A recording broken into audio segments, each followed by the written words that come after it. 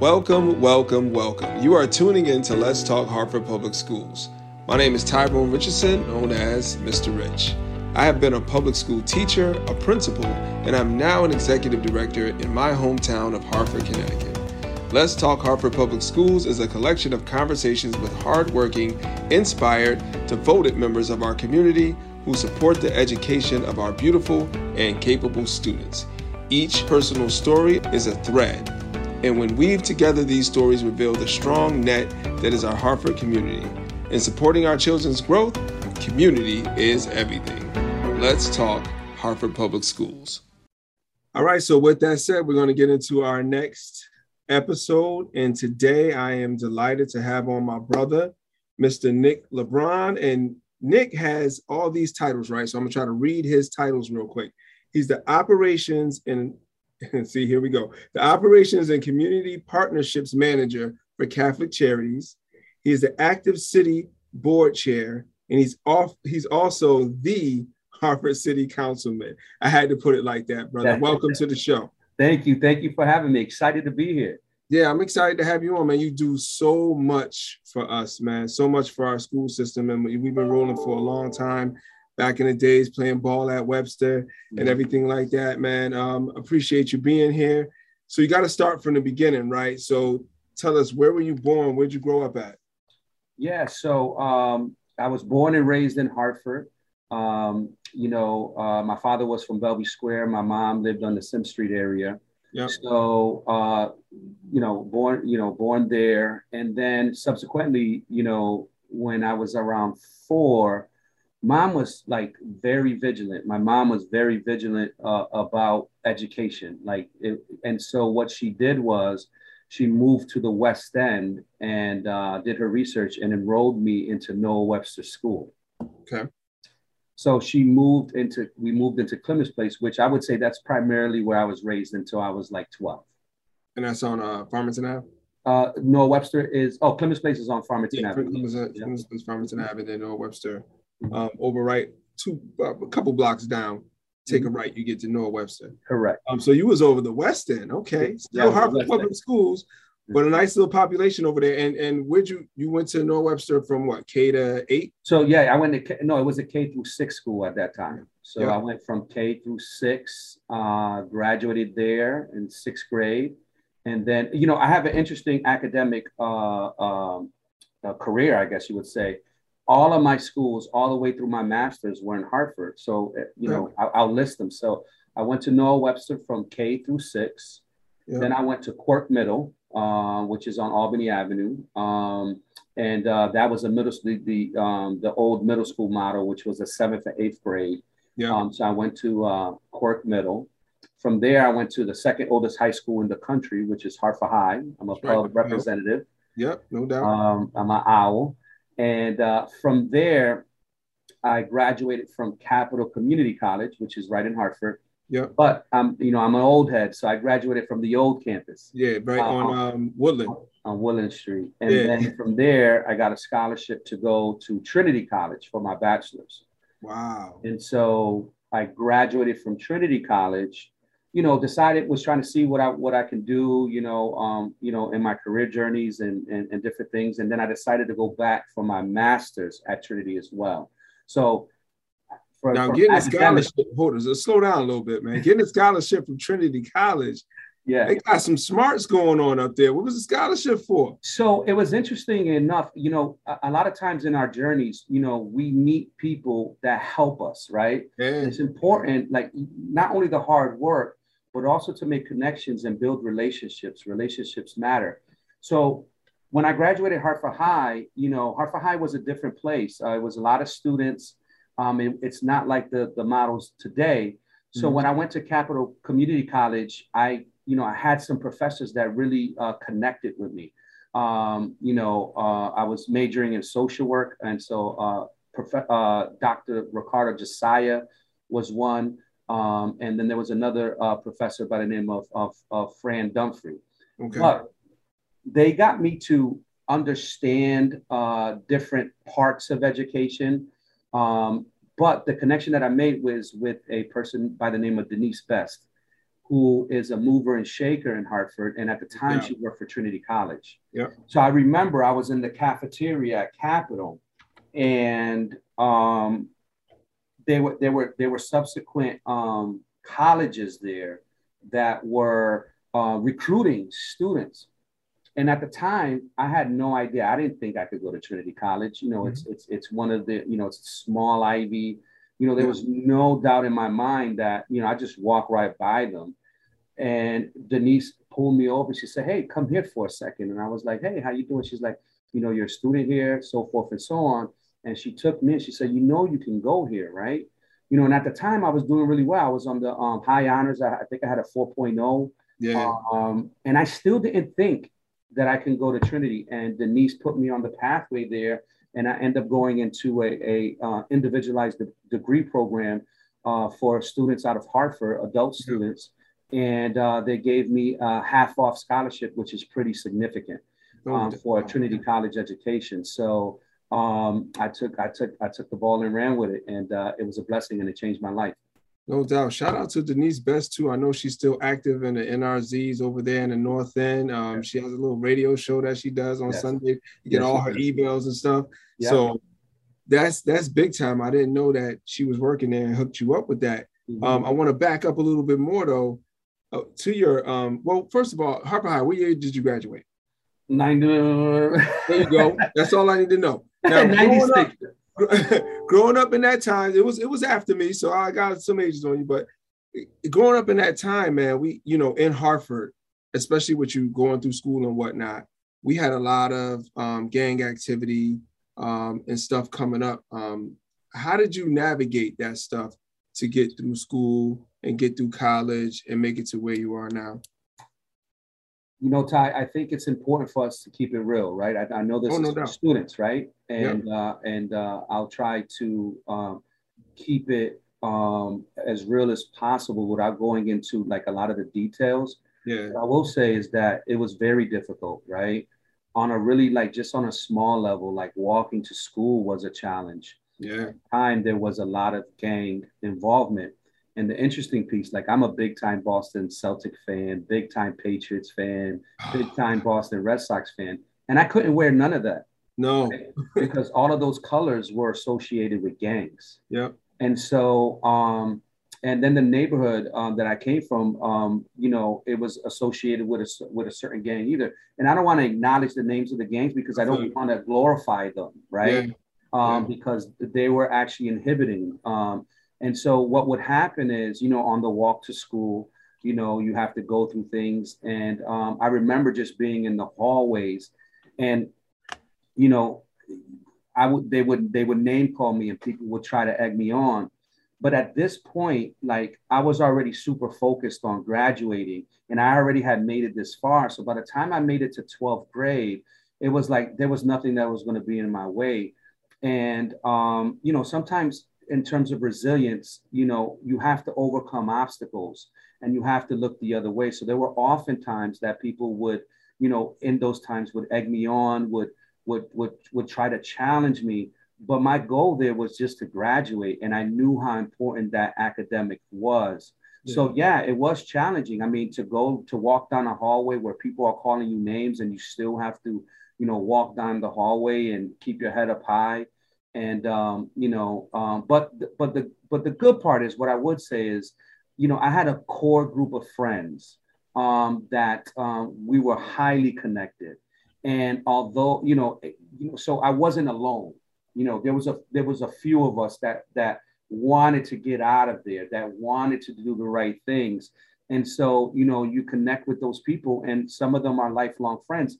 And, you know, when I graduated, you know, it's hundreds of people. When I went to my high school reunion, such an amazing event because like, these are all the people that think and like the same music and the same interests and you talk the same talk. And they're all on different journeys, plumbers, electricians, some, you know, chemical engineers, some, you know, all these successful people. But when we came together for our high school reunion, it was like family. And it was like, we were talking the same language. And like, I see people to this day I haven't seen in years. And it's like, we pick up like the day that we left. And I remember that. And I remember those times fondly that through through the resilience and through the obstacles that we had to overcome, we had each other. And so we highly connected with each other to push through. So I bring that stuff up only just to make a point when we get to what you're doing now, right? Because in life, you have that journey, and somewhere along the way, you find your reason for being who you are and your passion in life. And I think that your upbringing kind of got you to a certain place where you are now. Staying in that frame of mind of your younger days, favorite teacher in any school? Yeah. Okay. So favorite teacher, I would say in Noel Webster was Miss Zanoni.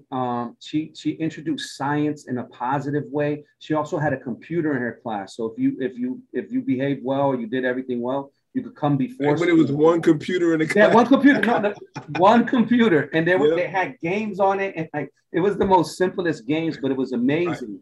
Yeah. And like you could come in a half an hour early before entry, and she'll come out and she'll grab 4 or 5 of us, and we'll go upstairs. And she just introduced science in a different and interesting way, and she was very passionate. I remember, and then also with reading, she got me hooked into reading. Okay. Reading stories. So what she would do is we would read novels throughout the year as a class. And that was something that was very interesting, because otherwise, as a kid, a 10-year-old, like to go home and take that book and have the discipline to do it. Well, she created these stories around it. And like we read like 4 or 5 novels. So nice. Like, a teacher can just hand you the book and tell you to go read it. But she created curriculum around it. Mm-hmm. If there was a movie associated with it, she was just wonderful. In middle school, it was only 2 years. It was hard to connect. It was very busy. But in high school, if it wasn't for my principal, shout out to Mrs. Green. Mrs. Green knew the challenges that I was talking about earlier. Yep. And she allowed me to, take time when I needed to take time.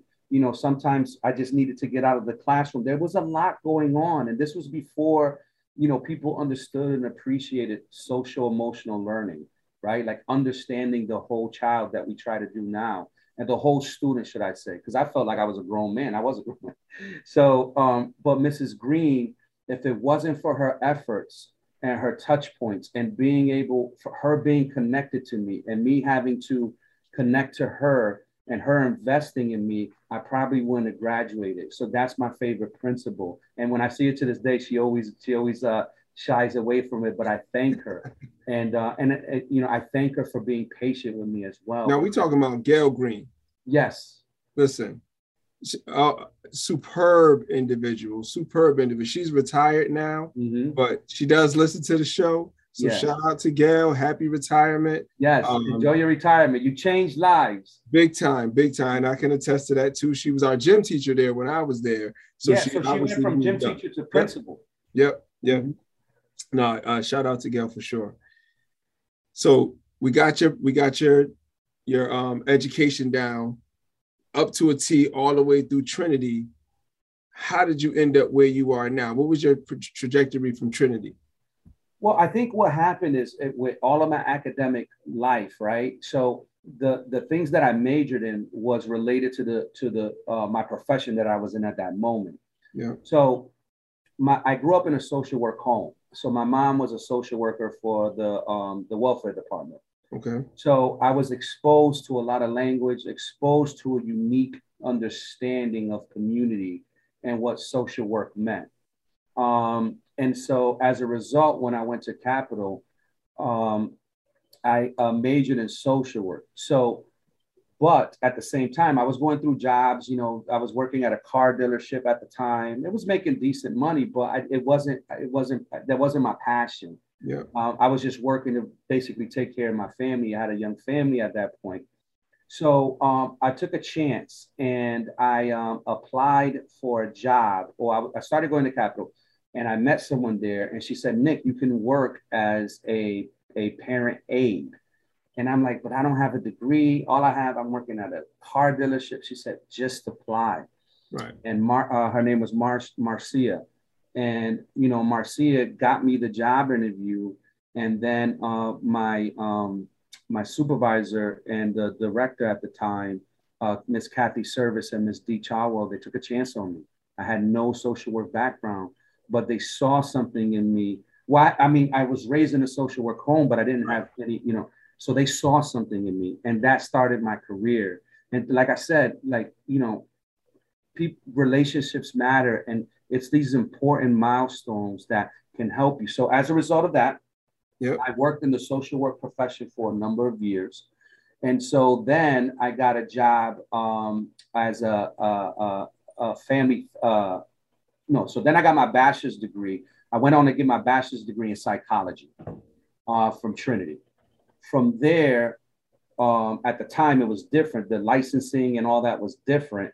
So another person took a chance on me to be a family therapist. So I was a licensed family therapist, functional family therapist, evidence-based with only a bachelor's degree. And one of the reasons why was because I spoke Spanish and I was a male in a female-dominated industry. And I was also from an urban neighborhood, so I could go to different places that other people felt uncomfortable at. So I worked all over the state as a social worker per se. So I worked in New Haven, I worked in Bridgeport. I put my boots on the ground, Bridgeport, New Haven, Waterbury, New London, obviously Hartford. And so I did that work. I worked a lot of times. I loved working with dads. The system doesn't necessarily have a lot of dads. It's slanted towards moms. And so I worked with a lot of dads and helping them. And then from there, the interesting thing was from a social work perspective, I visited so many homes. I felt like I hit the glass ceiling in terms of okay, I'm just helping. Now it was rewarding work, but I was just helping one family at a time. So I started to think about systems and how do we change systems to help a large number of families. And so then I became a family system manager at Favor. And that was basically community organizing. And so with that being said, one of the things that I just remember and I'm so proud of is that I helped organize families all over the greater Hartford region, about 500 families, 200 youth, to help change state legislation. It was called Public Act 13178. I'll never forget that. And we were the children's mental health system, the way it is now in terms of access. It's not perfect. It's not the panacea, but it's darn sure better than what it was before. And that was from community organizing and organizing families in a way so to allow families to have access to children's mental health services. So we could get into that. That's a whole bunch of different other stuff. But then from there, I started to see the impact of community organizing. And then the big part of it was changing, affecting legislators. And so then I became a lobbyist for education reform. And then I started to do the work for education reform. And at the same time that I was a lobbyist, now my interest pivoted into government. And so then I went back to get my master's at Trinity, and I got my master's in public policy with a minor in education. And so that's where the shift changed from that point. I got the job here at Catholic Charities to focus on schools and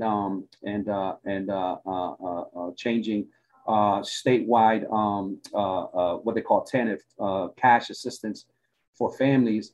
And then, but that's also why I ran for office, because I was always trying to push legislation from the community organizing side and from the lobbying side.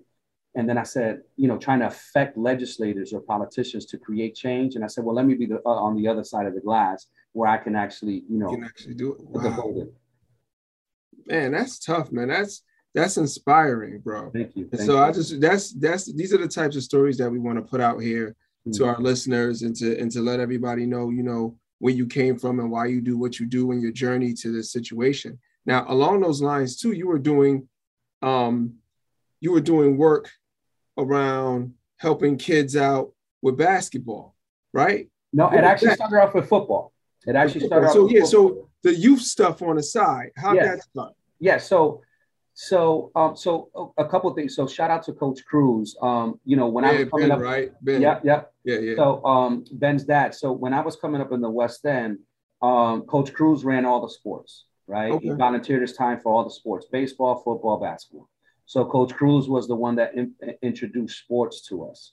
And so, there were programs that he created. And then when, his professional journey took him out of Hartford, all the sports dropped.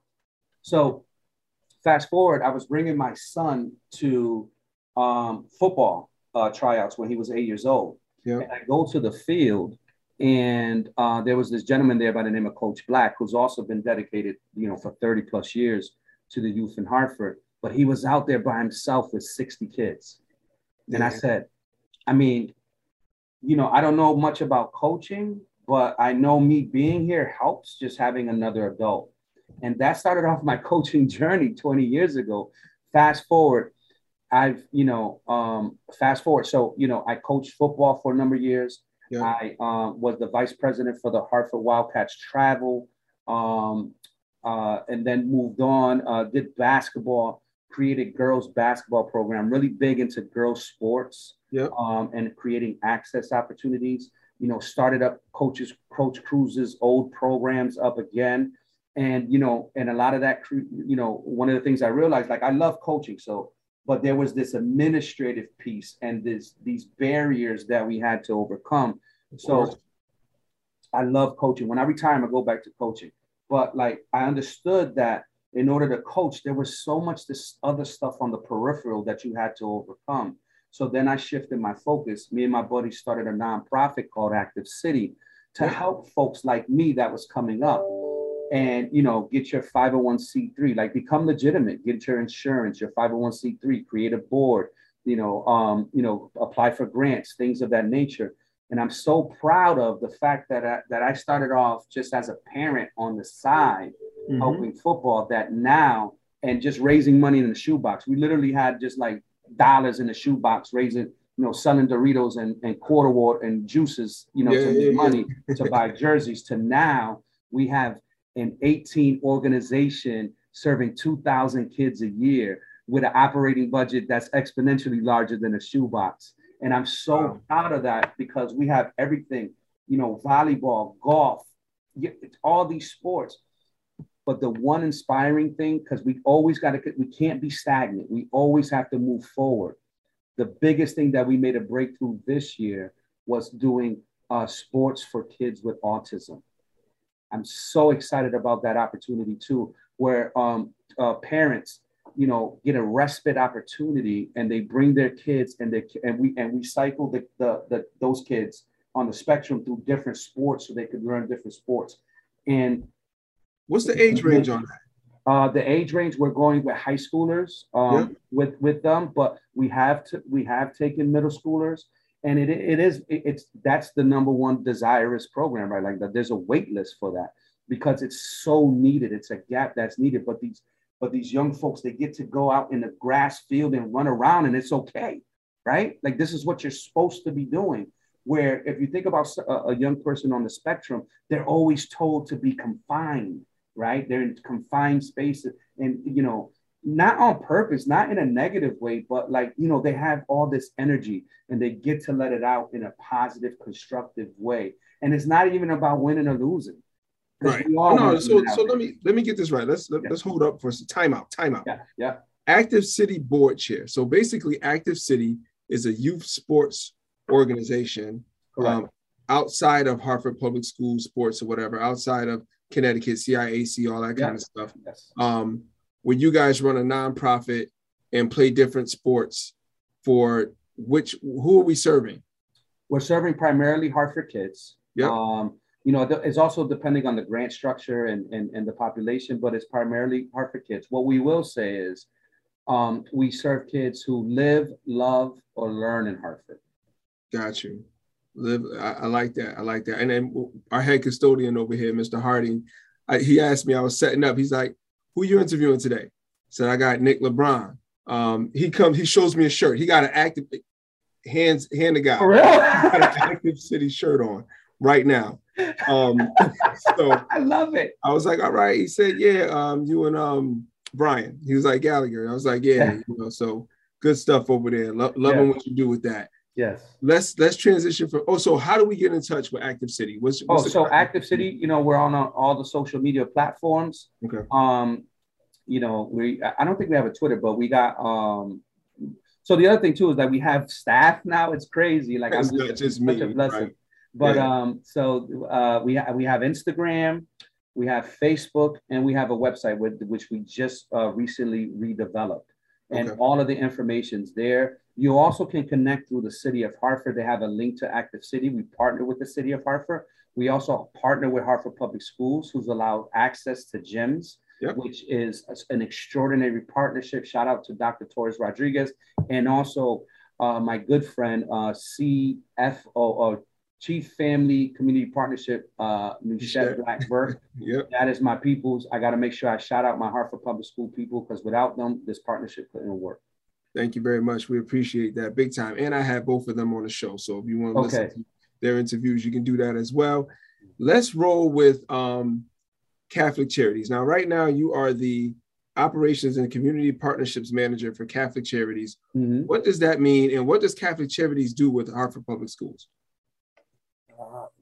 Okay, so at Catholic Charities, I've come up a little bit in Catholic Charities. I used to be supervisor of a lot of different programs, but now I just focus on the school. So the first is I oversee a scholarship program for Hartford youth at East Catholic and at Northwest Catholic. And we provide these scholarships to Hartford youth, right? Okay. So these are incredible opportunities where it changes the lives of families for generations, right? Like these are awesome educations, right? But for the Hartford Public Schools, what I do is I run a community schools. It's not a model, but we'll call it a model. Yeah. We created a model at the community schools. And so we're at McDonough, Milner, and Parkville. Shout out to the directors there, Sahar, Patrick, Patrice. Shout out to the principals there. Mr. Watson, Mrs. Bryce, and Mrs. Figueroa, Ezzy, who are incredible partners. And so what we do is we partner with the school, and our focus is providing wraparound in the school. Because one of the things that we realize is that, teachers, such as yourself, Ty, by the way, Mr. Richardson taught my kids a long time ago. I just want to throw that in there. Yeah.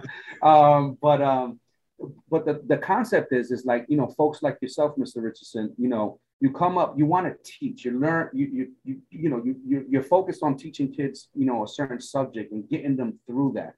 But kids, we understand these scholars, they come with a comprehensive whole self, right? And so our goal is to focus on the wraparound and the whole self so that the teachers in the school can focus on the academics. So what we provide is, clinical services, daytime supports, social emotional learning, case management, parent engagement, basic needs. Listen, after school. And that's why I say that I did that intentionally, because a lot of times, we do after school. Look, after school is the foundation, right? That's what gets us in the door. But I say that because to me, when they talk about us as just an after school program, I don't let nobody say that, because that's a bad word, right? Because we do more than just after school. And so right now in the after school program, we provide enrichment opportunities that kids wouldn't normally have access to. So you got some kids playing violin right next to another kid, scholar, learning how to be a DJ, right? Yeah. And these kids are now, like, they're 18 years old and they're doing parties and making money, and they learned that from, the things that we brought them. I got barbering, we got karate, we brought in a plumber this year, we got self-esteem classes. I mean, you name it, we got all kinds of stuff. And the other important piece that I push on all the schools, and they get mad at me, is the field trips.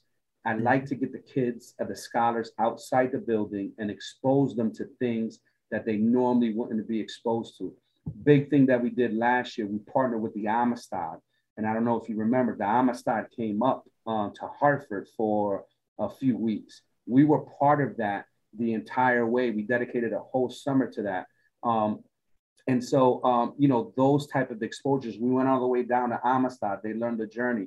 I mean, even yesterday, we came out on NBC for the girls, introducing girls to technology. Okay.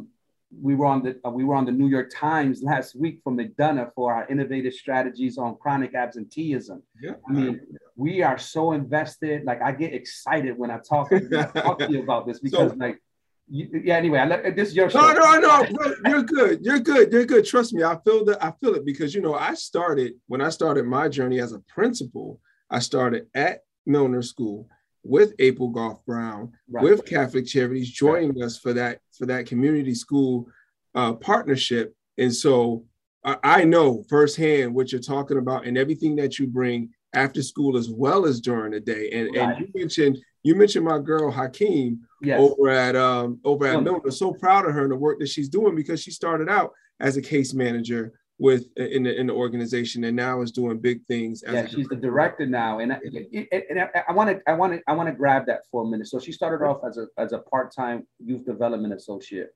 Yep. And this is another example of a young woman of color, or a woman of color who graduated from Weaver, right, and took the opportunity, went through Catholic Charities, and let me just say this: like, her journey was very linear, right? And for the math kids that are listening, linear meaning like a straight line upward, right? Where oftentimes our journeys are, up and down, right? Like, we have to switch jobs. But because of Sahar's effort, everything that I'm doing now, or that we're doing now, is built off of everything that Sahar constructed along her linear journey. Yeah. Right. And so now she's a director, right? She went from a part-time person 14 years ago to being a director. And so I'm technically her boss, but trust me, Sahar told me what to do. She runs the show. She knows hands-on, man. And so I do have to take the time just to shout out Catholic Charities and their organization. Not only just Sahar coming through that program and you coming through that program, but we loved April when she was there. We loved Damaris Cabrera when she was there. Kentrell Graham, they both are social workers with us. I was getting to Nishette as well. And it seems like I done interviewed them all. So it's like, obviously they're great people and the organization has been a blessing to us. I didn't know, when did the relationship start with Parkville? So we just started this year. And so it's elementary school. And so, Parkville, shout out again to Principal Figueroa. Ezzy, I grew up with her in Hartford High, so I call her Ezzy. We're just starting there. We're doing elementary school. We're focused on, we're coming out of the pandemic, right? So a lot of the struggles that the young people have, particularly the kindergarten and first grade, is socialization, and to these, I call them babies, but let's call them young scholars. They had to learn on a computer. And so that's what was afforded to us. And so, we're trying to help with socialization, and learning those things and providing the services there. So we have a wait list for the after school program. I mean, it hasn't been there before. We have parent services. I mean, we just had a graduation 2 days ago where they were learning, some of the parents, I think like 8 parents were learning how to be nail technicians. So, I mean, so like, that's what they wanted, right? Like a lot of times we come in and we say like, okay, this is what we're going to do. I leave room for innovation, but I also leave room for parents and scholars to tell us what they want. So you mean to tell me, let me get this right. You mean to tell me the parent population over at Parkville had the opportunity to say, work with Catholic Charities on what they would like to see from their school. And you were able to put together a nail technician program for them to participate in and graduate from. Yes. So exactly. So, next year we're going to be working on ESL. There's a big Spanish speaking population there. So we're working on ESL. There's a really big immigrant population. I think the politically correct word is new Americans, right? And so they want to work on citizenship. So we're putting that in play. GED classes, resume writing classes. This summer, another interesting one this summer is fitness. And so we're contracting a fitness instructor. And in the summer, while the scholars are in camp, the parents will be outside in the grass area. And I think we got like 20 to 30 parents signed up. We're going to all get them yoga mats and they're going to be working out. We're going to get a professional fitness instructor because that's what they want, and coupled along with that, we're going to treat some nutrition, right? So that way, they could pass that along to their children.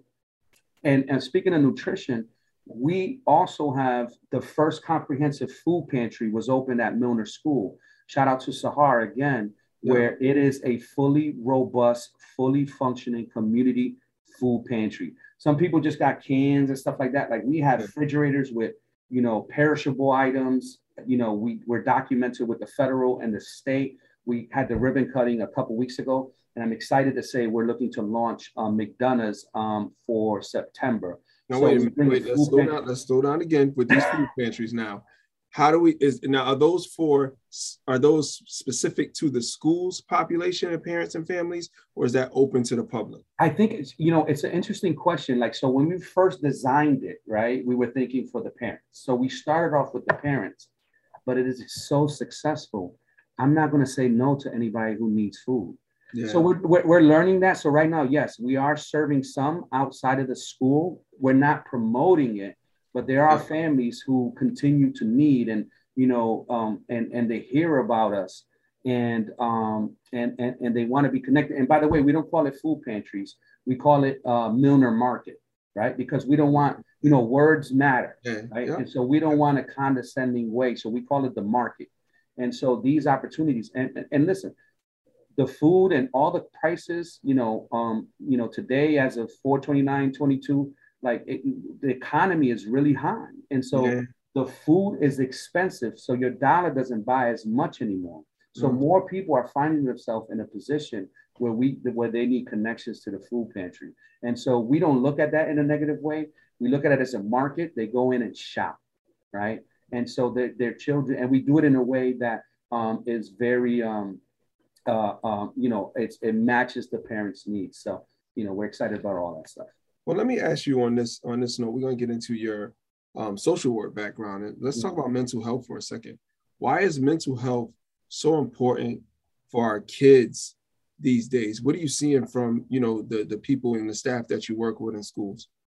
So I think as a society, right, I think we've grown from 20 years ago, right, in terms of discussing and understanding mental health, right, to now where people are more understanding of what that means.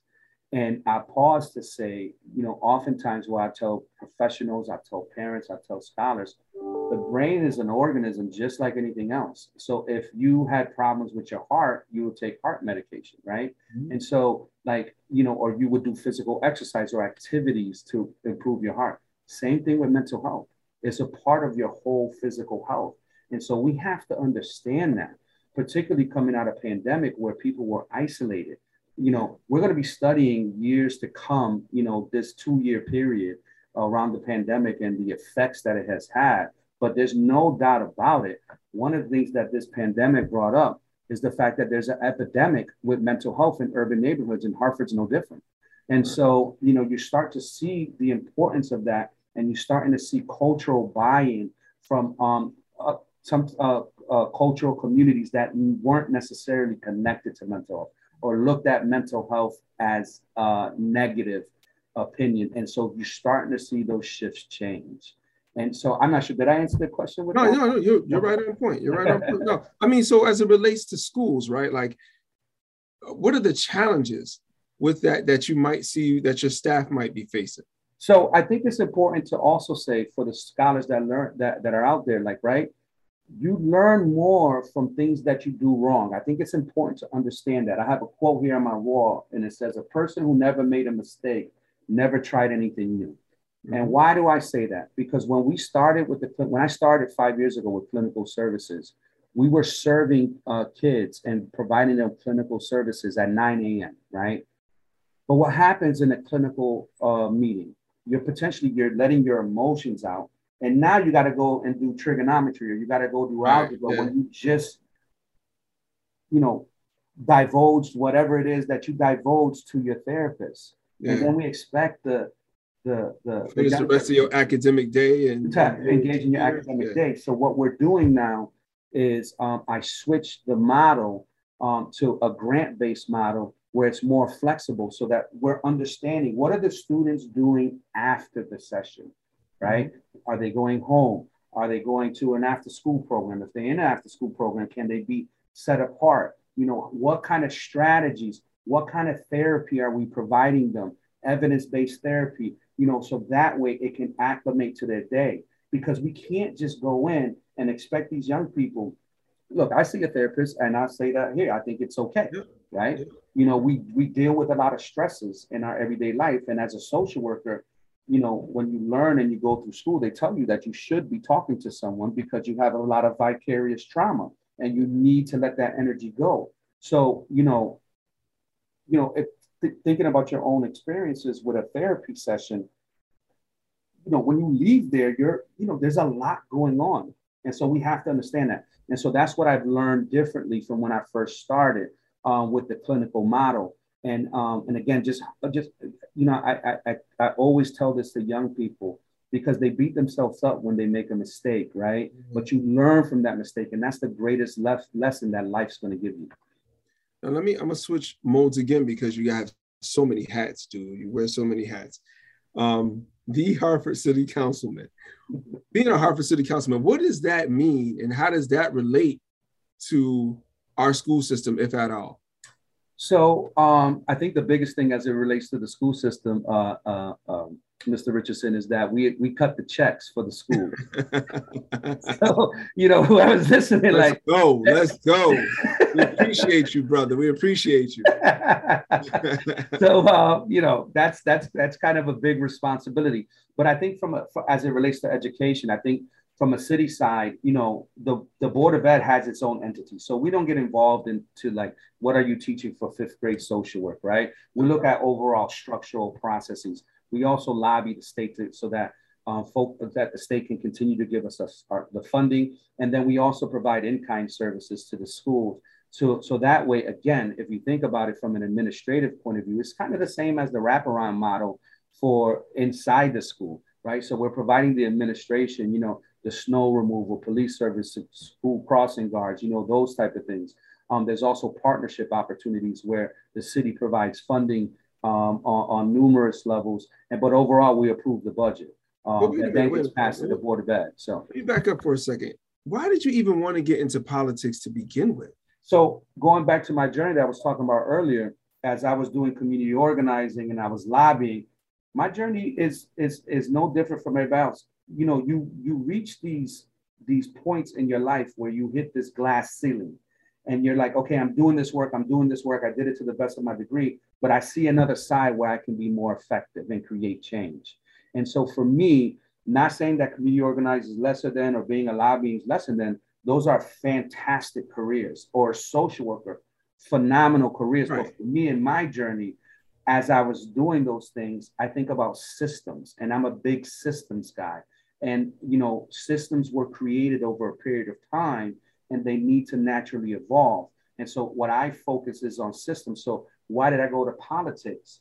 So that way I could create the system change and I could be more effective in doing so on behalf of families and behalf of youth, right? Yeah. I always am a perennial advocate for a community voice, right?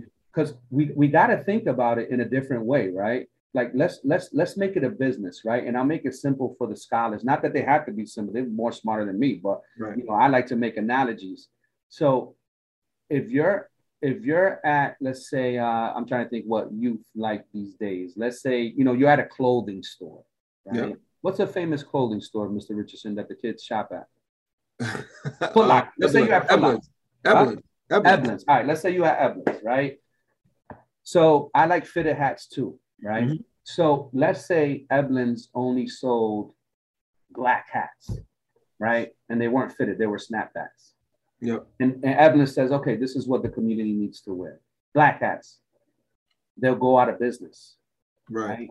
So you have to listen to the people that you're serving, right? That's why Eblins has 40, 50 different types of hats, right? So that way the person who comes in and shops has options, and they get feedback and they do surveys and they understand what their customers want. Here's this OG Puerto Rican dude walking into Eblins. I'm going to be looking for some Jordans from when I was younger. I'm going to be looking for Boston Red Sox hats now because I'm not walking to the same communities, and Celtics hats. Celtics are doing well now these days. So like, Yeah, it's all right. Just for the record, I'm a Sixers fan. So Okay. we'll see you soon. Hopefully we see you in the conference finals. Yeah, It's all good. So, okay. But anyway, and then let's take that to these models and these traditional structures that we're used to. We need to listen. We have to listen to what people need. And oftentimes people get up in the level, and the further they get away from listening. I argue that the further you get up in your career, the more you need to listen, and the more you need to create opportunities to listen to people that you're serving. Okay. So we got the politics side, we got the active city side, we got the Catholic charity side.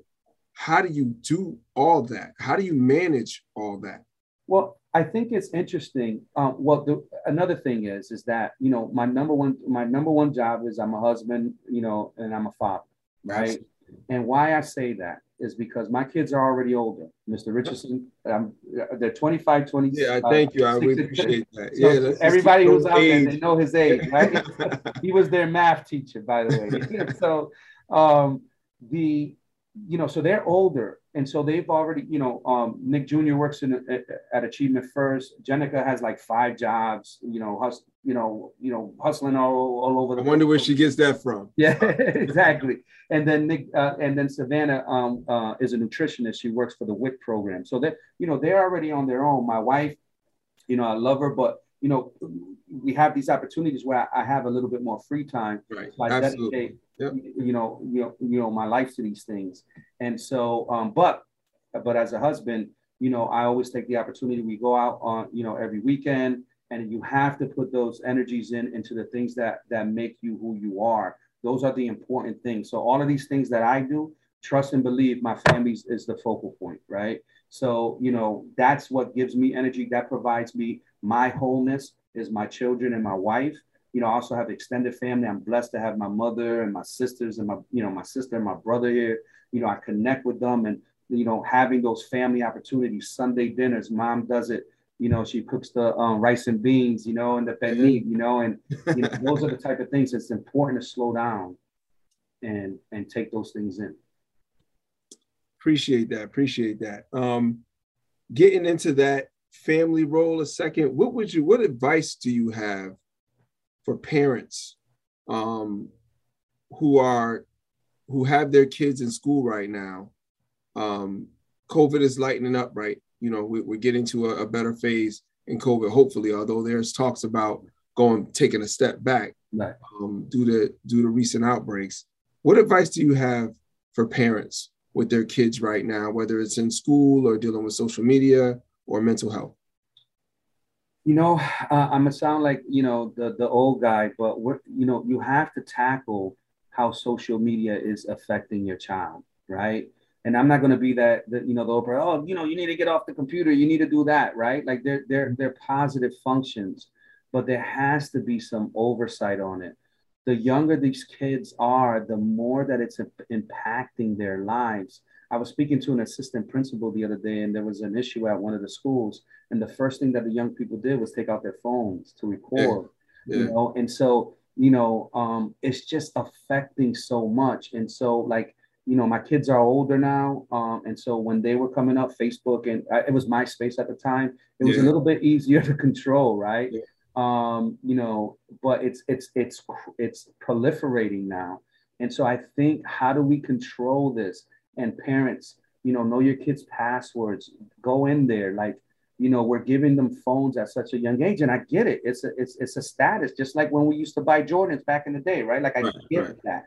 But there has to be a monitoring, because these things are affecting the kids' social, emotional learning.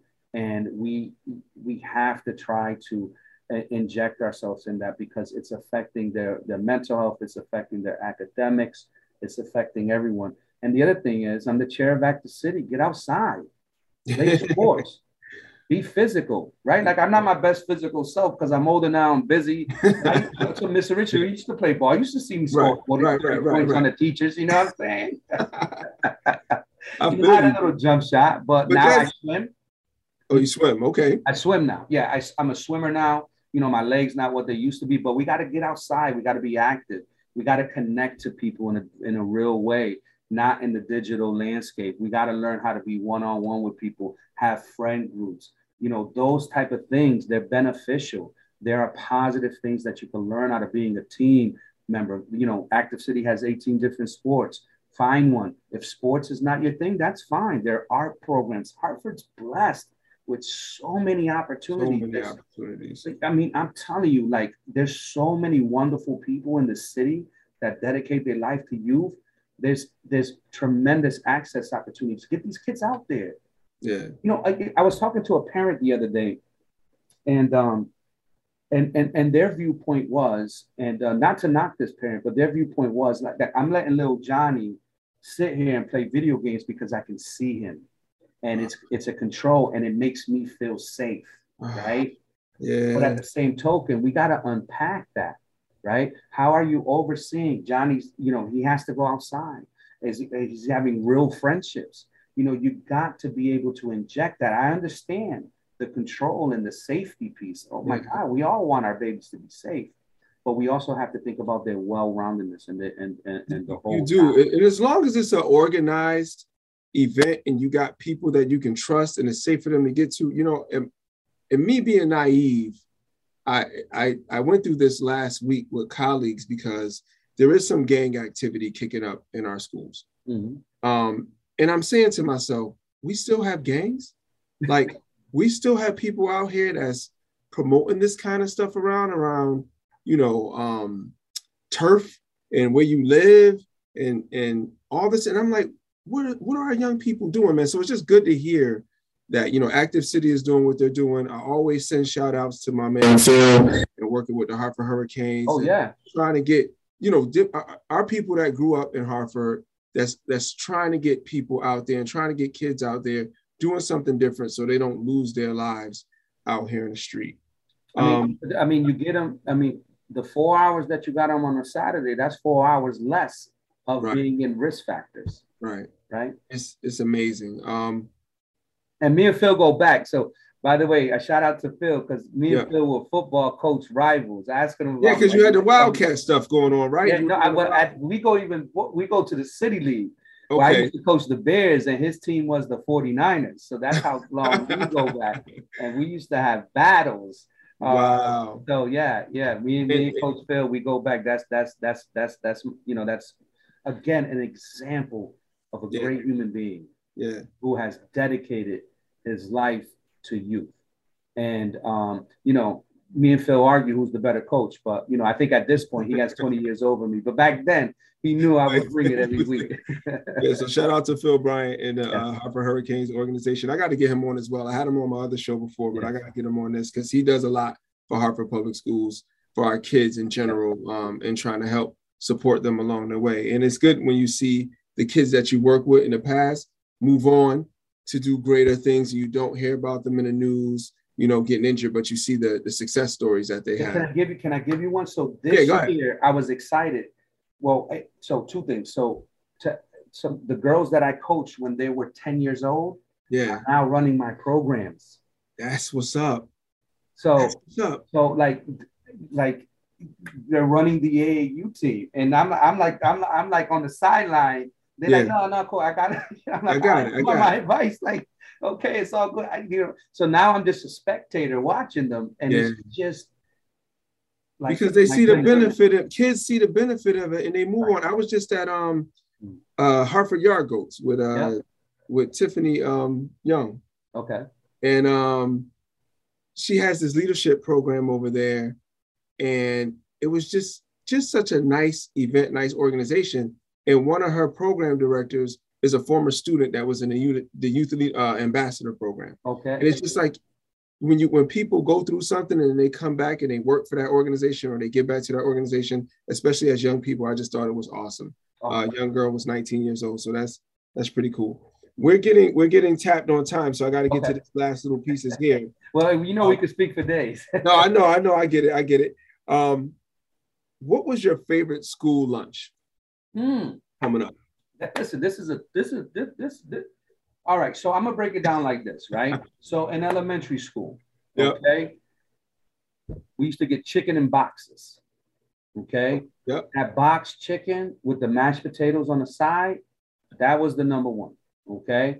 It didn't come every week or whatever. They had pizza and stuff, but the boxed chicken for me. Okay. That's that West Middle lunch. That was no Webster. That was no Webster. That's what I meant. No Webster. I knew it was over in the West, but go on. It was in the West. Yeah. In Quirk Middle, it was fish fillet on Fridays with the tartar sauce, right? And you put the French fries in the fish fillet sandwich with the tartar sauce, off the chain, right? No doubt. Hartford High. Hartford High. Everybody know in my generation, this is the number one answer. Is no question the beef patties. Beef patties. Thank you. I love the way you broke that down too. Yeah, man. I'm a food guy. If you want to talk about Hartford, right? All right. Last thing give us something to watch. We on this show we promote watching. You know, we started this show. Well, we picked up on this show a lot during COVID, and so a lot. You know, COVID was the big binge season type of thing. So give us something that you watch that we should. I mean, like adult, youth. It doesn't matter. We all, you know, we share. We're adults here. So last week I finished Seinfeld. I wasn't a Seinfeld person growing up. You went back and watched all the episodes of Seinfeld. Well, it's not in like a weekend. Right? Oh, I get it.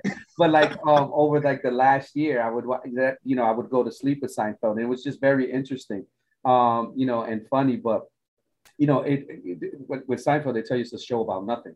And so, you know, it allowed me to ease my mind. But, you know, in terms of, you know, like what's on the TV right now, me and my wife watch Queen of the South. We just finished that.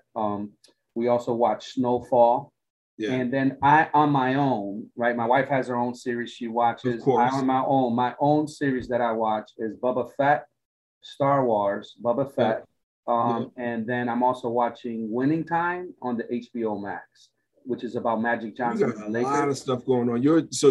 Listen to how, now I want to break these shows down for everybody because this is how well-rounded you are. You watch the show about nothing, right? Which is a smart show. I give it to Jerry. That's a smart show.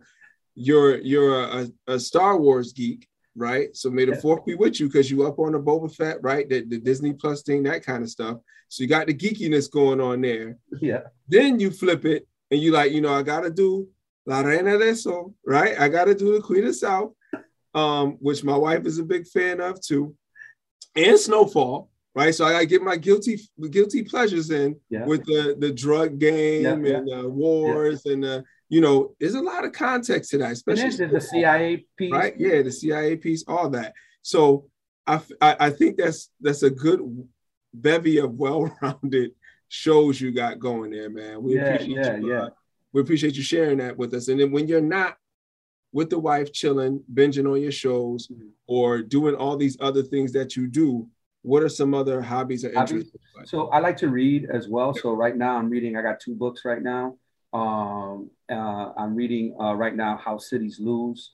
And it's about the proliferation of our democracy and democratic systems, not just in the United States, but across the country, and how they're shaped and why they are the way they are. And then I'm also reading 5 Dysfunctions of a Team, which is a narrative, but it's to show you how to. It's a leadership book. So for my reading, I don't really do a lot of pleasure reading. I do more reading for like insight. That's just my thing. I also collect cards. I'm a card collector. Wait, cards, driving cards? No, cards. CARDS. Gotcha. Yep. I've been collecting since I was 10 years old. So I'm an avid sports card. I was gonna say I was gonna challenge you to a Pokemon battle, but not my son does Pokemon, but no. Yeah. So those will be the 2 major hobbies that I do when I'm on my downtime. Okay, so I want we do have to go, but I do want to tap in that you are watching the Winning Time as a Celtics fan. So I just want to put that out there. No, this is because. I mean, you gotta appreciate greatness. I mean, Magic Johnson. Listen, I was Magic Johnson on the court. Like, I feel you, man. Listen, it's been a pleasure. Yeah. I've been speaking with Nick LeBron, who is, I'm gonna run through these again, who is the Operations and Community Partnerships Manager for Catholic Charities, Active City Board Chair, Hartford City Councilman. By the way, for Active City information, you can go to activecity.org for more information on that. We appreciate you, brother. Thank you for coming on. Thank you. And this was awesome. This is an awesome experience. So thank you very much. Yep. That's a wrap. You have just finished an episode of Let's Talk Hartford Public Schools podcast. To listen to more conversations from the Hartford, Connecticut education community, search Let's Talk Hartford Public Schools on your favorite podcast platforms. We are also streaming on WQTQ.FM and Hartford Public Schools website. Remember, stand for something or fall for anything.